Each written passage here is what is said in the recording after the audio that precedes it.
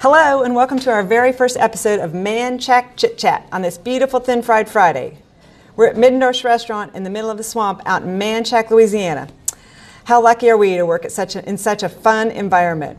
We like to say we're in the middle of everywhere, and that's why we decided to start this podcast, to bring you behind the scenes and introduce you to the unique people we get to know through the restaurant. I'm Karen Pfeiffer, and I own Middendorf's restaurant with my husband, Horst Pfeiffer. He's going to be your guide on this feast of fun. He joins us now to share a little bit about himself and how he got to where he is today. Hi, Horst. Hi, Karen, and thank you for introducing me. First, with a name like Horst Pfeiffer, you're definitely not born in Manchac, Louisiana. I was born in Germany in a small little village called Bechlingen. It had 150 people. It's like a little hamlet. I grew up there. My parents had a farm, and we lived off the farm till 1972. I also, in our little village, had a school, and it was so funny. We had one classroom, 9 grades.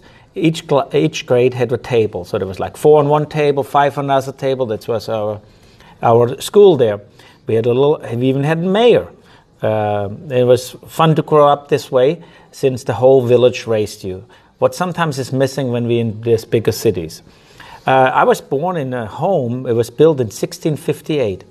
Now, we renovated in 1968. We barely tore down. We had to. My dad not only was a farmer, he also was the butcher. He butchered everybody's pig in town so we made blood sausage and liver sausage. And as a little boy, I used to help him there. I was the guy when we slaughtered the pig. I had to stir the blood so we could make some boudin noir, that blood sausage, and scrape the pig and everything. So I grew up.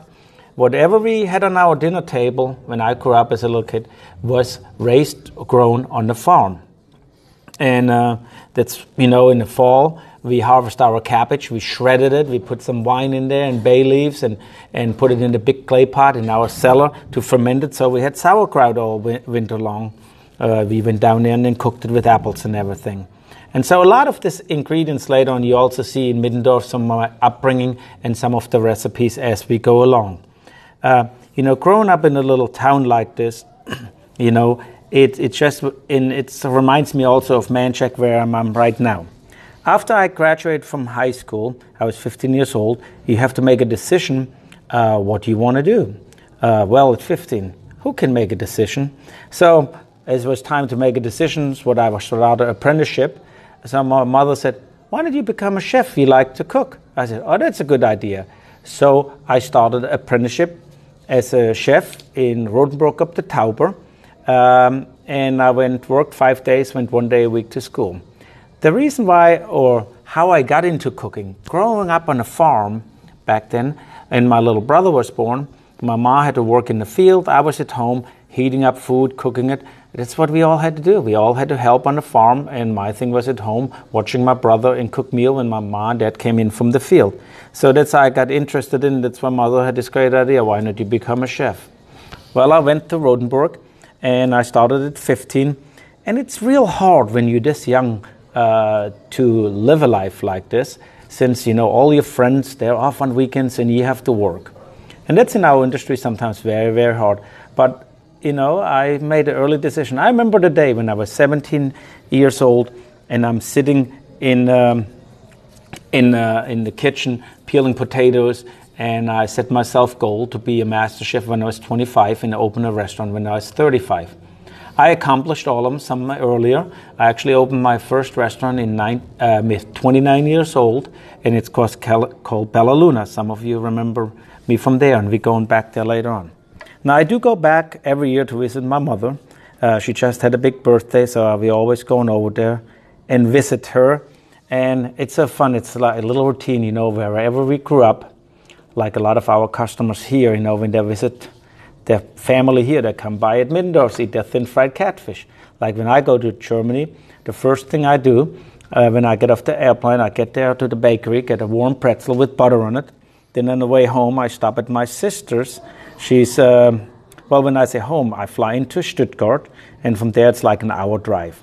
On the way from the airport to my mother's house, my sister, she has a farm. She has right now 300 sheep, but she milks 100 of the sheep. She milks every day, twice a day, and she makes the cheeses. So I get some cheese from her and some milk, and Then we go to the next market. That's in a small town. This farmer has a big market, and he slaughters a lot of pigs, and he makes all the sausages. So we get there, we get some Leberwurst, Blutwurst, that's the liver sausage, the blood sausage, different cheeses, the Black Forest ham, and then all the beautiful breads we have over there.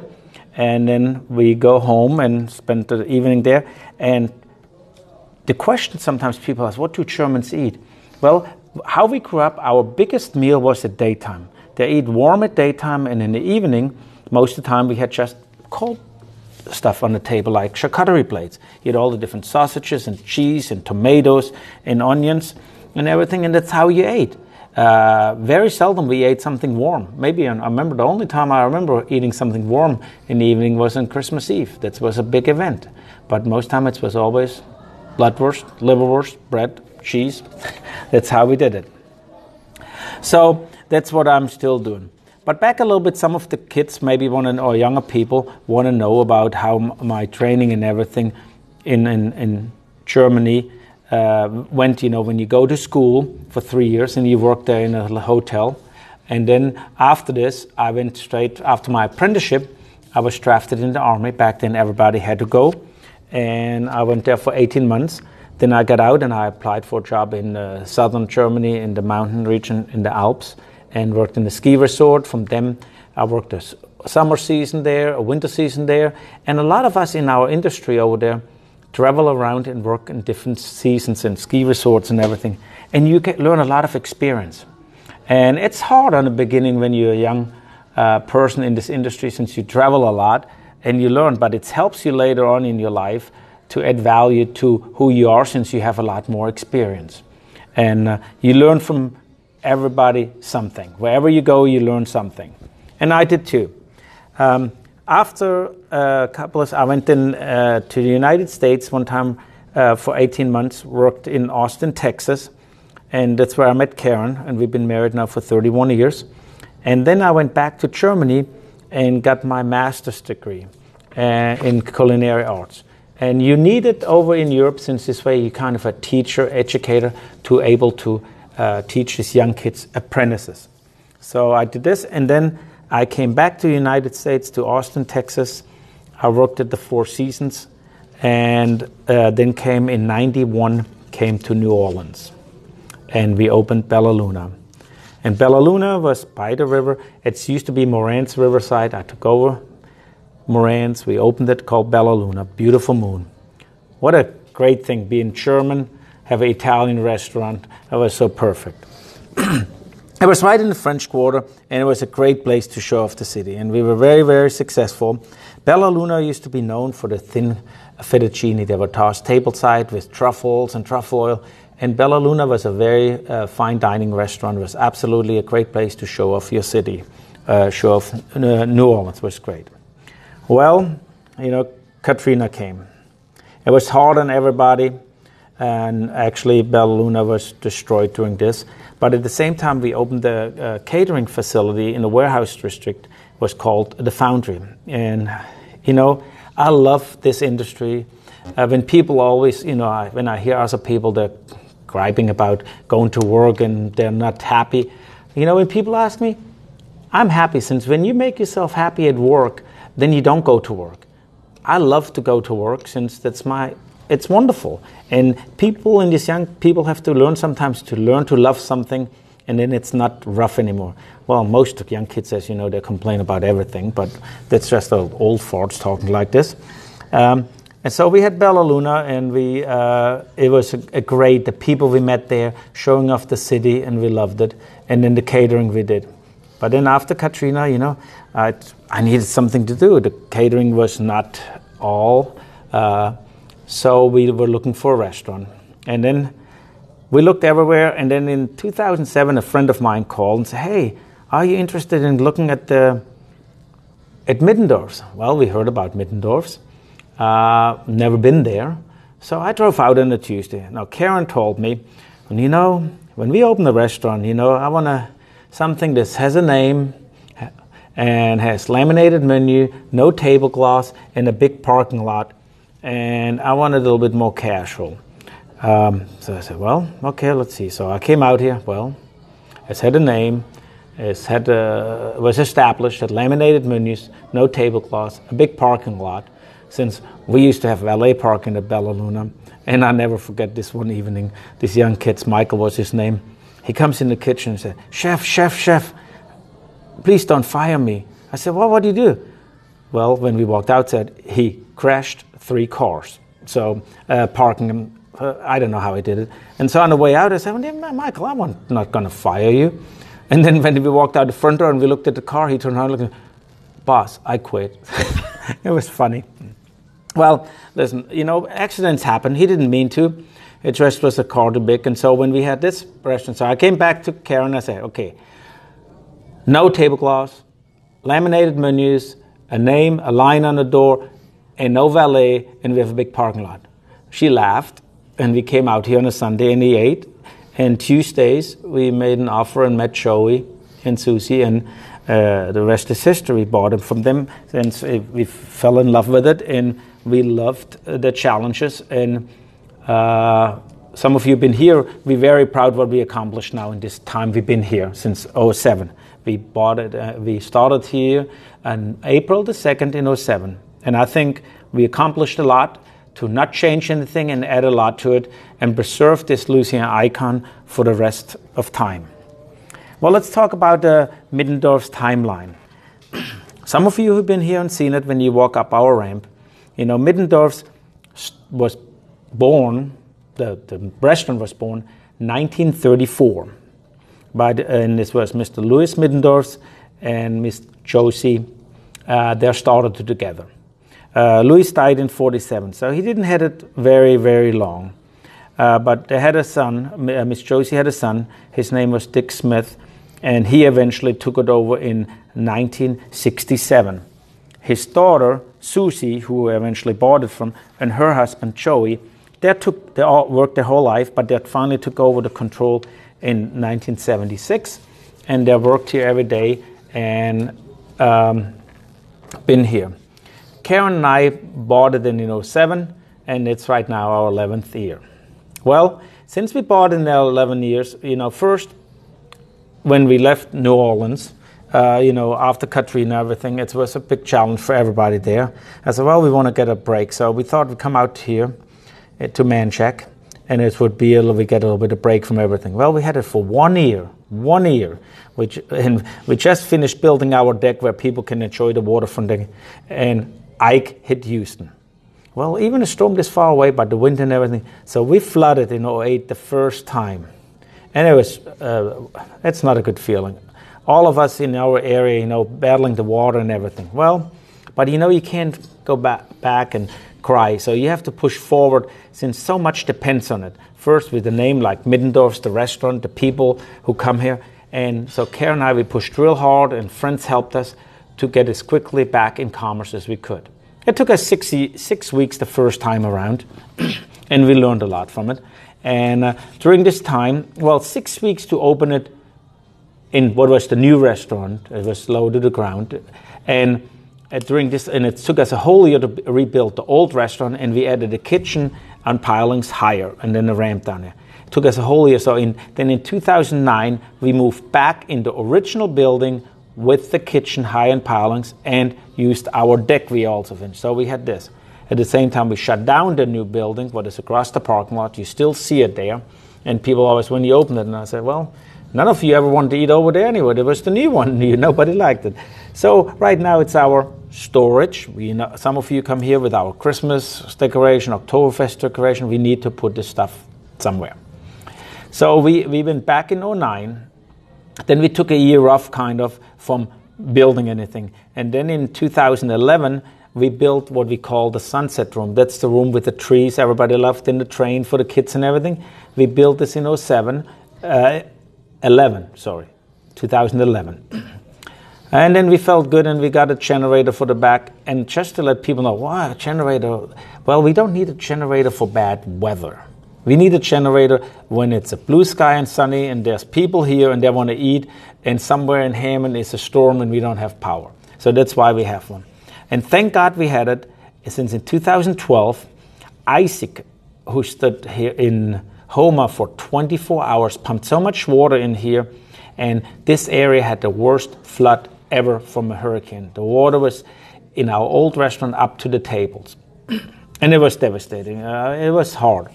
So here again, let's rehash, get started over again, make a plan. Well, we had a plan A and plan B. What are we going to do? Well, plan A was not getting flooded. Plan B was, well, we got flooded. What are we going to do? Well, it's so good when you have a generator, high and dry, and the sunset room was high and dry in the kitchen. So we had a dining room in the kitchen, didn't have water, just the old restaurant. But when you have power to able to run your air conditioning and pumps and everything, it's really, really helps with mediating and cleaning up much faster. So our goal was, Karen told me, Horst, I want to be back open in 2 weeks. Well, as a good husband, we were open in 2 weeks. We were cleaning out, we were tearing out as we still had water out there, and 2 weeks later we opened up. But at the same time, we knew we had to do more to go into the future.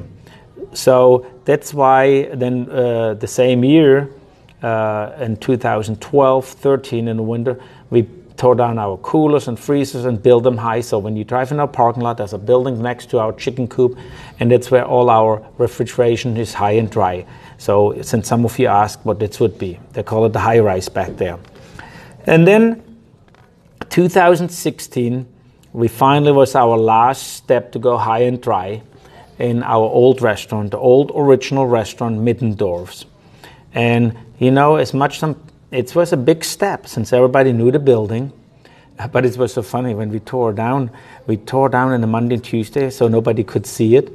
And then on Wednesday when people came, they didn't even notice it was gone. Since in these 2 days, we put the name Middendorf's on the sunset room, and so they didn't even notice it. Even our regulars didn't even notice it. And then it took us less than 100 days to come back, and we reclaimed all the old wood is in this building. Everything is reclaimed and old. And we used it all, and it's high as the sunset room. It's dry, so it makes us feel good. And people think it's a little bit bigger, but it's not. We just used what used to be kitchen and coolers. We gave it to our customer. So it's more comfortable, it's quieter, and the people can enjoy it more. So that was our rebuilding Middendorf's and the Louisiana icon. Now let's talk about the food, what we did to it. Well, we respected all the old food we have. That was a key thing. And that's one thing I had to learn when I came from New Orleans as a fine dining restaurant, to respect. Since everybody who ate here knows it much longer than I did. And so it was a great learning experience for me. And so to do this. Now we did add a few things. We had like nice salads and a vegetable blade and stuff like this. And we made a few more desserts and everything. So that was really, really great. And to say what my favorite food is, well, it's the thin fried catfish. It's delicious. And learned it, how good it can be. And the people who, you know, the nicest compliment when somebody comes in here with 80 years old and told me they had their first meal here and they're still coming in and thanking me what a great job we did and how wonderful everything is on preserving what we did. That's the nicest compliment. And we hear it every day, and on weekends it's just a wonderful feeling. And I don't take it for granted. I really respect the people who are here and even push harder to make it even better and help the people who work here and everything. Well, the learning curve to learn about Middendorf's, you know, it took a little while. The hardest downs was always our floods and everything, but I think we did a good job. So, on other things we added to our menu, we added some turtle soup, who was here in the old days, and we have it here. But also we do some other stuff. We added a little bit to our Middendorf's food scene. Well, I told you earlier, we had the thin fettuccine tossed tableside at Bella Luna. Well, here at Middendorf's, we know we get the same customers we had at Bella Luna and more, and we see them everybody here. Well, they always ask me about, well, you know, when we can get the fettuccine, when can we get the fettuccine? Well, finally I got vegan and said, okay, we're doing fettuccine. And this was real exciting, since some of the people who work here also do see something a little bit different. So in September, we call fettuccine frenzy. And we're doing it with shrimp, with crawfish, with grilled chicken, with crab meat. So people can get it here. And we sell them down in our little store with the cheese. Just about this fettuccine, what we always did. You know, first it's paper thin. It's very labor intensive to make. It's not just regular fettuccine buy in the store. We make it ourselves. Then you need the right cheese. We get a big piece of Reggiano Parmesan and we grate it. And it's the right consistency. We don't put cream in, we just put a little bit milk in there and a little bit pepper. And the cheese adds the creaminess to it as you mix it in, and it's just delicious. It melts in your mouth, as people say. It's very, very delicious. So when you come here, you can buy it in our shop or also eat it tableside. In our shop, it's uncooked and we have a recipe on there. We have a little shop when you come in, and we sell there the turtle soup, the gumbo. We have some alligator meat in there and some turtle meat, so you can make your own turtle recipe soup and everything with you. And sometimes little knickknacks and T-shirts and everything. So don't forget when you come by to look in our little shop. Christy did a great job and put all the stuff in there. Then after our fettuccine frenzy in September, we go into October.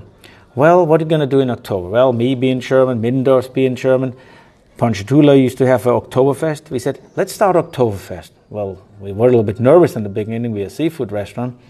I said, well, we just do a special entree, appetizer, and dessert maybe, and we still have the Middendorf's menu. Well, and just to let you know, it's took off. Yeah, I've been in this business for so long, and it's a wonderful, wonderful experience of seeing what it's grown into it.